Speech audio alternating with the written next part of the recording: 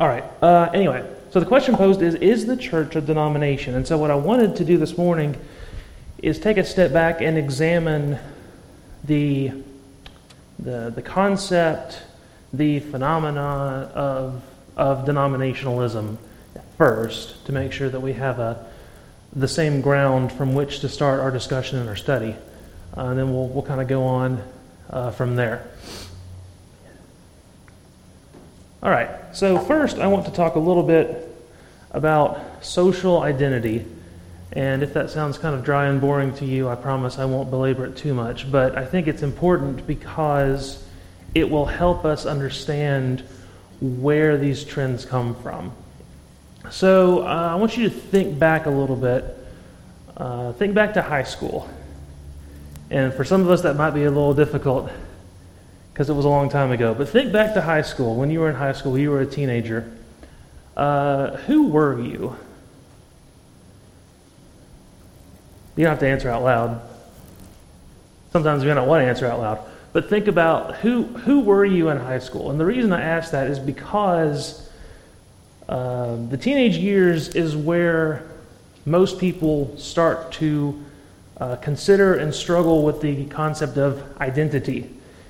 Why do you see teenagers with weird clothes and oddly colored hair, maybe tattoos or different things like that? Is because during that time in a person's life, they're trying to figure out who they are, right? And being in high school, there are other people who are also trying to figure out who they are. And so what happens is people tend to associate themselves with similar people, and they tend to form a group identity, right? So you talk to me, when I was in high school, I was a band kid. There were a whole lot of other band kids, and so that was the social group that I identified with because we had things in common.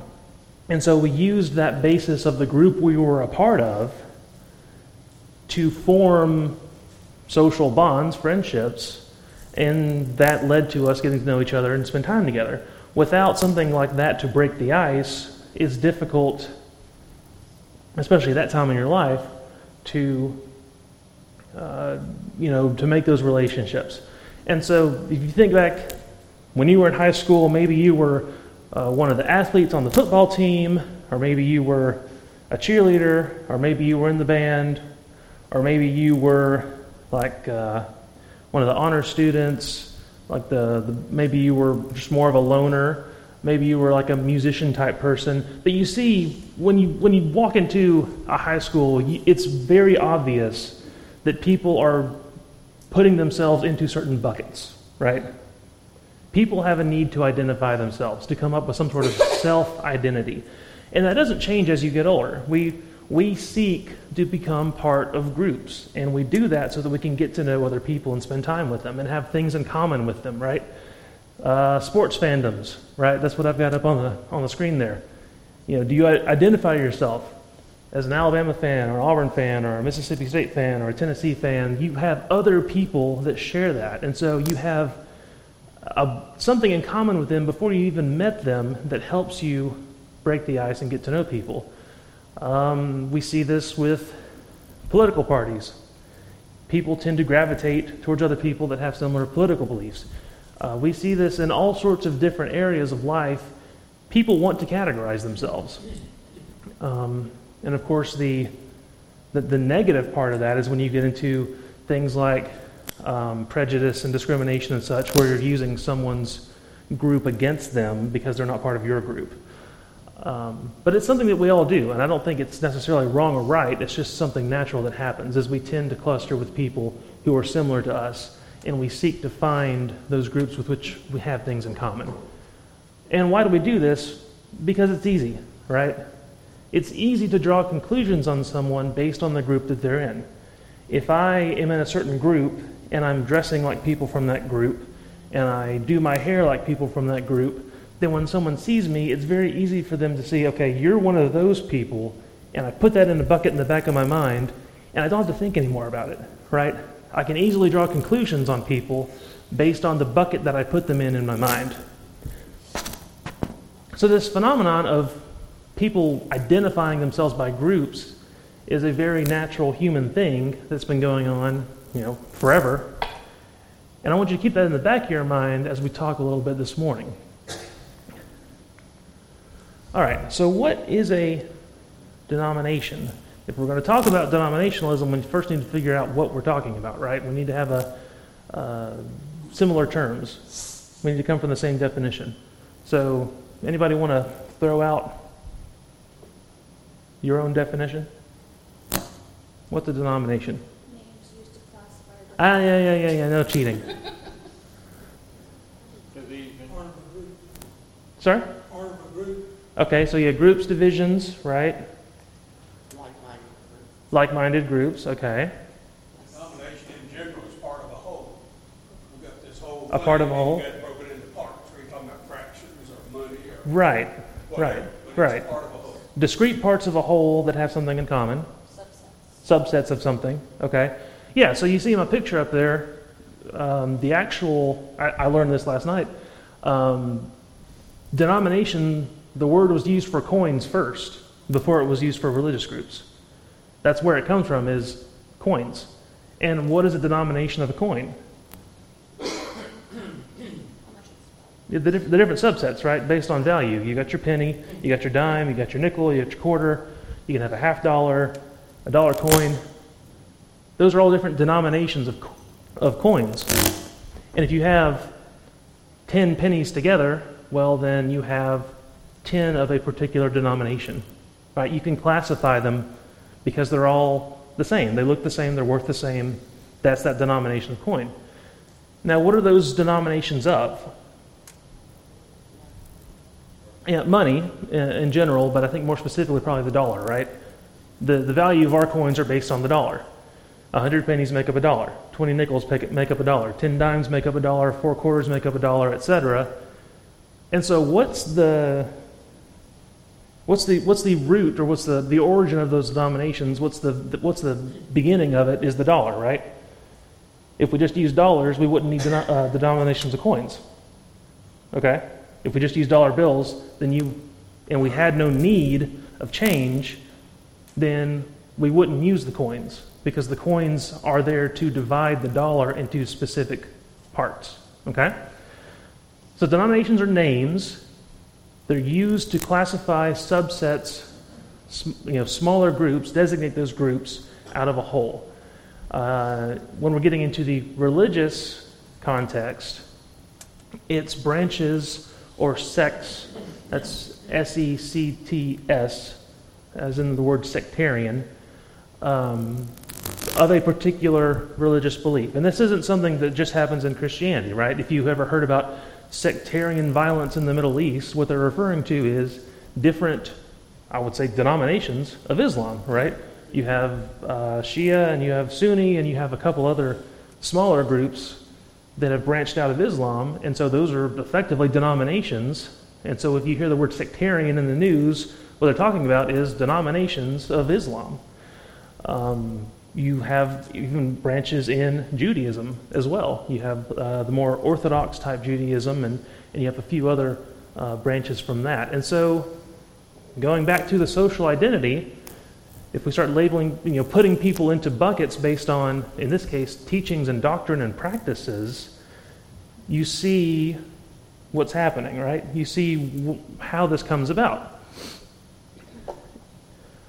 And so we get to the point now where people can identify themselves by their religious subgroup just as they can by their social subgroup or by whatever else.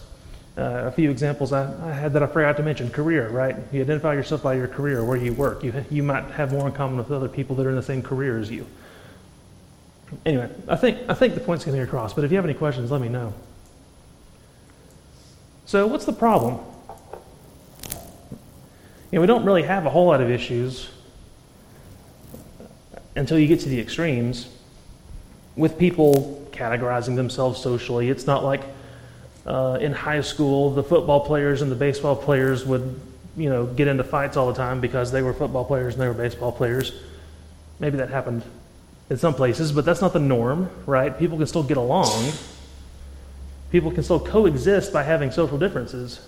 So where's the issue then? Why does it matter if the church is denominated just as the dollar or your high school social group? Well, I want to present three possible issues this morning. I'm not going to say they're exclusive, but I do think they help illustrate some of the challenges that are inherent in the the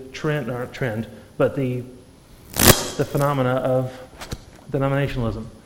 So the three things I want to present and I'm going to talk about is first the issue of dividing the church, which, as we understand, we just talked about, that's what denomination is. It's a division. So first, dividing the church.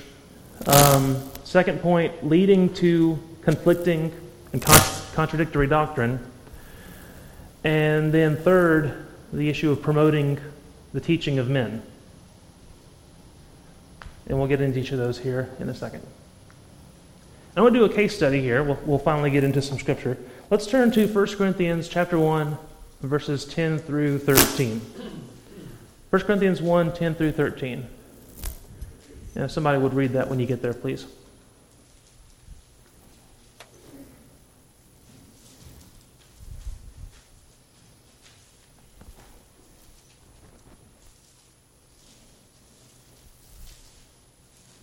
I appeal to you, brothers and sisters, in the name of our Lord Jesus Christ, that all of you agree with one another, in which you say that there will be no division among you, but that you be perfectly united in mind and thought.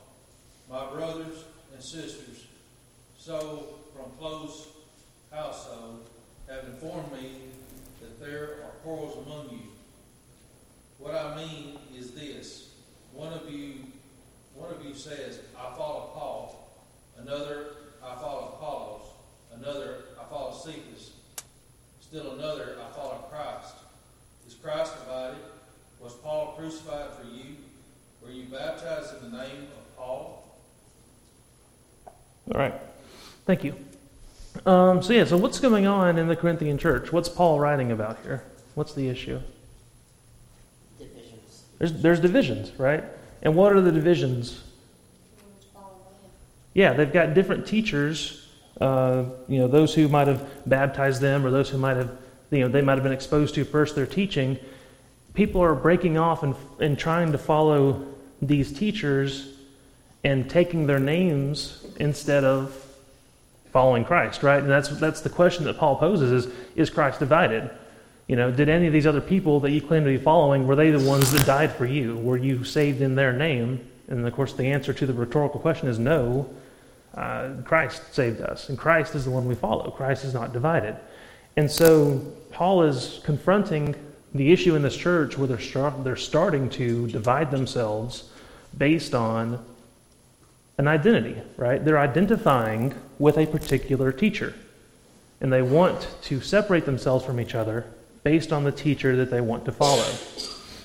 So we see how this is causing an issue in the church, otherwise Paul wouldn't be writing about it. So we're going to look at the three topics I mentioned a second ago, using the Corinthian church as an example. So back in verse 10, he says, I exhort you, brethren, by the name of our Lord Jesus Christ, that you all agree and that there be no divisions among you, but that you be made complete in the same mind and in the same judgment. Now, it's kind of difficult to see the graphic up there, but I wanted to show you at least one interpretation of breaks within the church over time. You see on the left side, starts off with this gray line, and that is, first century, right? And as you go over time, you see these branches start to break off. You see Catholicism break off. From Catholicism, you see a split, and then you see Catholicism actually break off into Protestantism. The Protestant groups break off separately from the Catholic Church at different times. And then you also see some other groups that we're probably not as familiar with because they're more in Eastern Europe that also broke off. And so this is kind of what we're talking about when we're talking about dividing the church, right? You see all these branches going off in different directions. And unfortunately, from the perspective of the person who made this graphic, you see the gray line ends, right? The gray line starting from the first century, from their perspective, stops. There is no more gray line. I think there's some implications there. Again, why does this matter? Let's go to John chapter 17. Someone read John chapter 17, 20 through 23.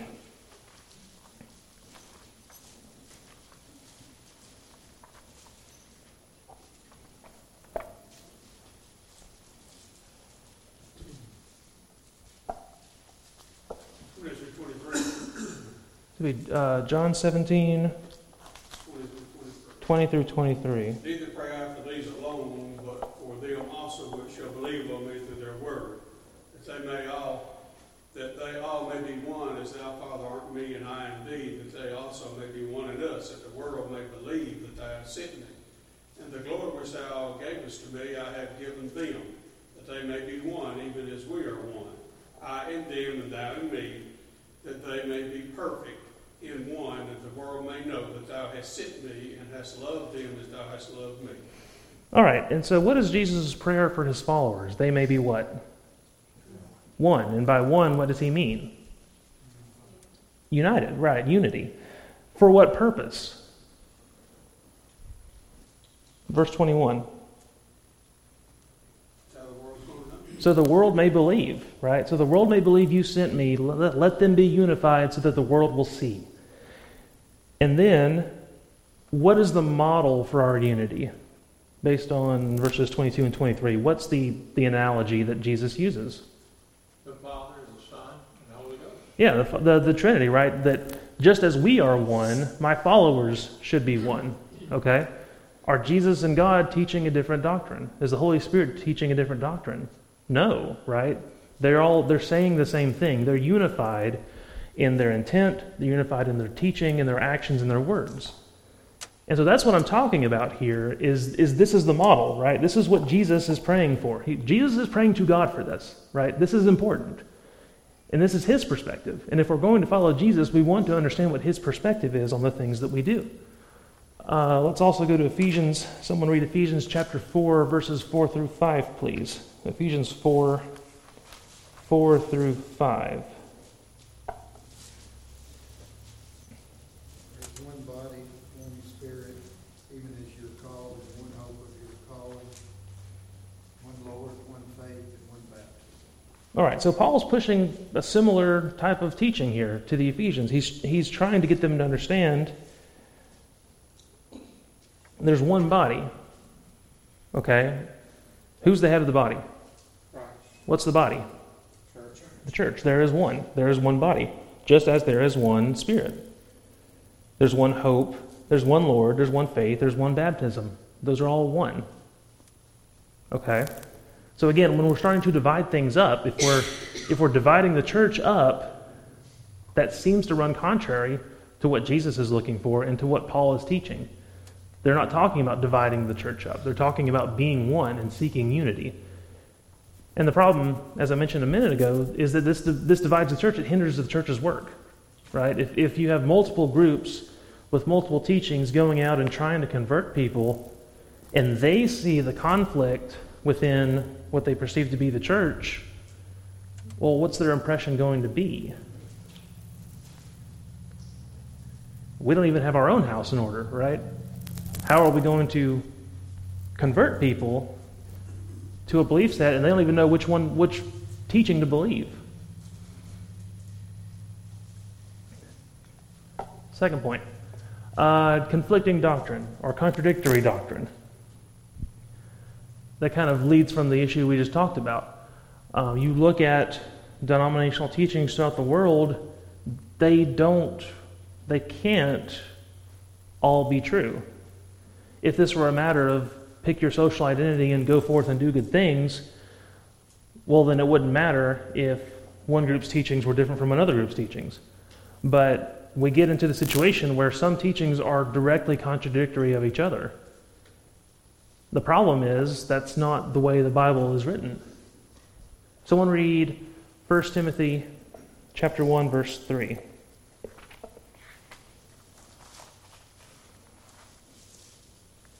1 Timothy chapter 1, verse 3.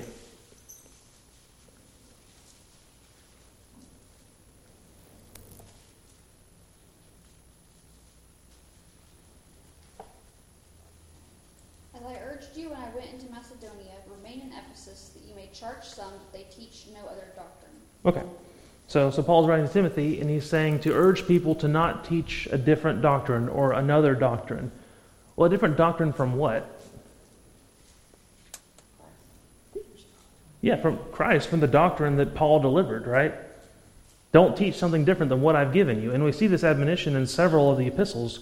If someone else comes to you and is teaching something that I haven't taught, if it's different than what you've been given, don't give that person attention, right? Because it's not a matter of different people teaching different things. If the church is going to be one, the teaching has to be one. I think a companion concept to this is in Romans. Romans chapter 10. Someone read verses 2 and 3. For bear them record that they have a real zeal of God, but not according to knowledge. For they, being ignorant of God's righteousness, going about to establish their own righteousness, have not submitted themselves unto the righteousness of God. All right, so what's the issue that Paul's talking about here in Romans? Who are they? Israel. Yeah, Israel, the Jewish people, right, with whom he shares a lot in common, right, culturally. They're his people, but he says they have a zeal for God, but not according to what? Knowledge. And I think it's an important point to bring out here that when you look into the denominational world and you see kind of what's become of it and what's happening out there, that's not to say that people are malicious. Oftentimes people in various denominations are very zealous. At times I would say more zealous than a lot of us are. But that zeal has to be informed. The zeal has to be according to knowledge. Knowledge of what? Of the Word of God, of the teaching. And that's Paul's concern here, is they're zealous, but they don't know about God's righteousness, of the teaching of the gospel that they're trying to deliver to them. And so when you have a zeal for God, but not according to knowledge, you can run into this situation where now your teaching is in conflict with someone else's teaching who also claims to represent Christ. And what does that lead to? Well, if you go back to 1 Corinthians that we read a minute ago, 1 Corinthians 1 verse 11 now, it leads to quarreling, right? It leads to conflict. It leads to disagreement. It leads to people dividing themselves and not being able to get along. Okay, third point. So alongside this, when it comes to these conflicting teachings, where are these teachings coming from? Because it's not coming from Scripture, right? Scripture is Scripture. So where's the teaching coming from? I cut you off. Yeah, I mean, various men, right? Teachings that have arose over time because of influential men who had varying ideas, but who may not have been totally grounded in the Scripture. And when you start following man-made creeds, man-made doctrines, when you start following a man's interpretation instead of the Scripture, then that's where you start seeing all these branches breaking off, because now you're following off like the Corinthians were doing after particular teachers.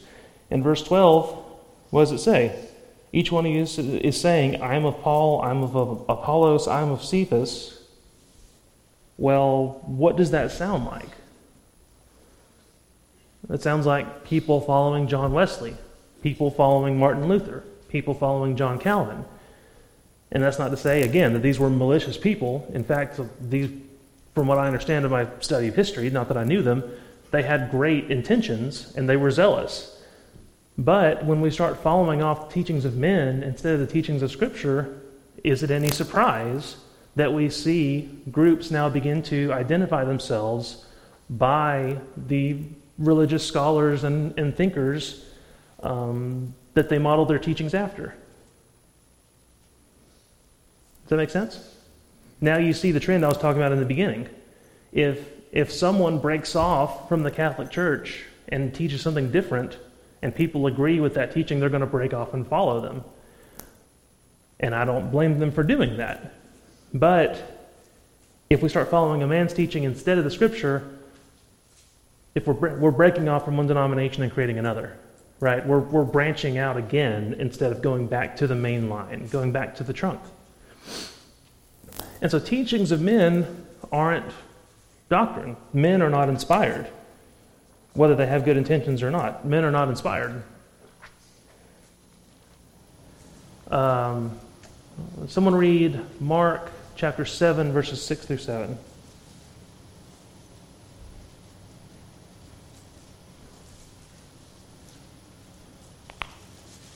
Mark 7, 6 through 7.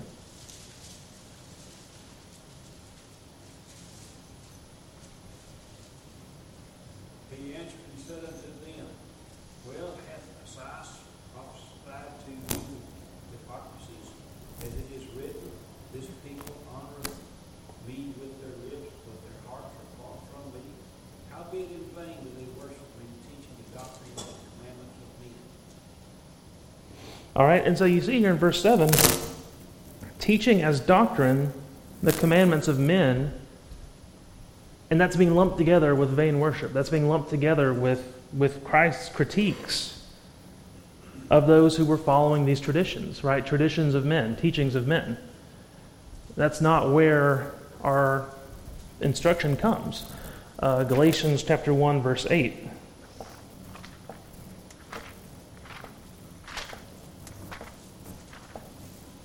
Somebody will read that, please.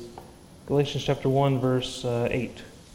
But they that wait are announced from heaven to preach to you a gospel contrary to the one who breaks to you, let him be accursed.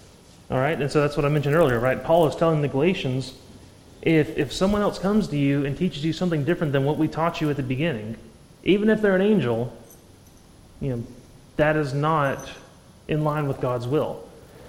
If I'm teaching a different doctrine than what is in the Scripture, I'm not in line with the teaching of God. And what comes out of these teachings? Well, first you have the conflicting doctrine. You have these organizations popping up, right, that exert authority over a religious group that, again, we don't find in Scripture. You see these nationwide or worldwide authorities now telling congregations what they should be teaching and what they should be doing. All this stuff bleeds out of breaking off from the teaching of the church and following ideas of men. It's like if you have a cracker and a person takes a little piece, but they have to take that piece back to their family, it just gets smaller and smaller. Mm-hmm. So like with my mom, and if she had some food and she needed to feed us as kids, she only had this little cracker, she'd start adding to it. And it would dilute what the cracker was, because it was a little piece. So what happens is they take this little piece of what they've got of God, and then they start adding things because they didn't go back and keep it with the whole. Right. Not pieces. So let me I guess give you a companion analogy. What about we talk about several weeks ago, the church being a house or a building, right? If I've got some holes in the building, okay, it's good that I've recognized that there are holes in my building. I need to fix this wall because the building's is not set right. But I need to make sure I use the correct material to fill the hole in, right? If I take a brick house and I start filling in the open spaces with paper, then the wall's not going to be in a whole lot better shape. I need to fill it with brick, right? And so if I'm not filling the gaps in my teaching with more teaching from Scripture, but teachings of men, it's not going to stand. And I think those are some of the main issues I wanted to present this morning that we run into. And that is why I would suggest denominationalism is an issue. And it's something that we need to strive to help, again, get back to unity, get back to the Bible, so that we can all speak one language. So going back to the original question, is the Church of Christ a denomination? Well, no, the answer is no. I could have asked that at the beginning, and you could have said no, and I could have sat down, and we could have saved half an hour. But why is it not a denomination? That's the question.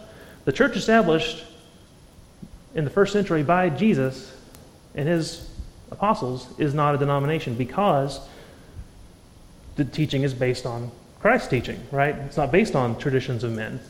The teaching doesn't, contradict itself. It is the teaching, right?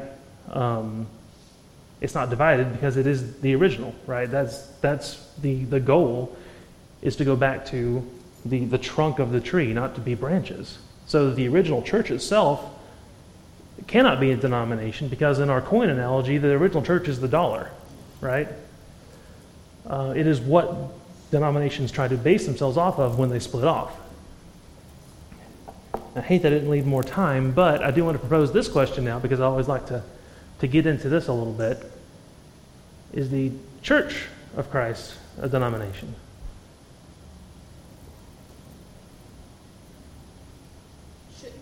It shouldn't be. That's my perspective, and that's to generate a little bit of thought, not to necessarily try to cause too much controversy. Maybe a little controversy, but not too much controversy. But I want to share a story with you. A few years ago, Allison and I had a work trip, and I wound up in Australia. We went to Australia intentionally, but we were trying to find a congregation to worship with, and that was difficult because the phrase Church of Christ means several different things in Australia. There are different groups that use that name. And so the congregation that we worship with, actually their sign says Non-Denominational Church of Christ. Because there are other groups that use the name too, and they have various teachings that are in conflict with Scripture. Which got me to thinking, the old adage, what's in a name? What's the purpose of the sign outside? Identification, right? Well, what have we talked about this morning? The need to identify oneself as distinct and separate from other people. And so I'm not saying that this congregation is part of a denomination. What I am saying is that if we adopt denominational thinking and practices, we can become that. If we view ourselves as a distinct group and not the church, if we view ourselves as one group of many, then we're becoming denominational in our thinking. If you treat the minister as a pastor, even if you don't call him that, you're effectively doing the same thing. You're just rebranding yourself, right? I've heard people say, XYZ person is Church of Christ, right? Well, what does that imply? That implies an intentional division, right? That implies some sort of subgroup, right? We're not supposed to be a subgroup. Is salvation in the name on the sign outside? No, salvation is not in those words. Salvation is in Christ. It's in the teaching. Is everyone in a church that has the sign like ours outside part of the church? Not necessarily. You need to look at their teachings.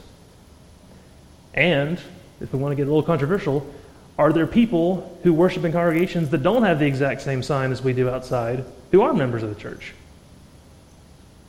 What are they teaching? Are they following Scripture? If their sign just says church, does that mean that they're a member of the Lord's body or not? You need to see their teaching. Are they following Scripture? Have they obeyed the gospel, right? And so I want to caution us, not from intentionally being denominational, but from adopting the thinking and the practices of the world around us unknowingly and treating ourselves as one when we shouldn't be. And I hope that makes sense. I'm out of time this morning, but I do want to give you a little teaser for next week. So what about this guy? If I want to make the case that people using the name Church of Christ are also denominational, I'm probably going to talk about this guy. Anyone know who he is? That's Alexander Campbell, right? So next week, we're going to talk about Alexander Campbell and a little bit of the Restoration Movement and how that relates to us in this room this morning. And hopefully that will help answer some of the questions that I tried to present at the end of the lesson today. Thank you very much for your attention.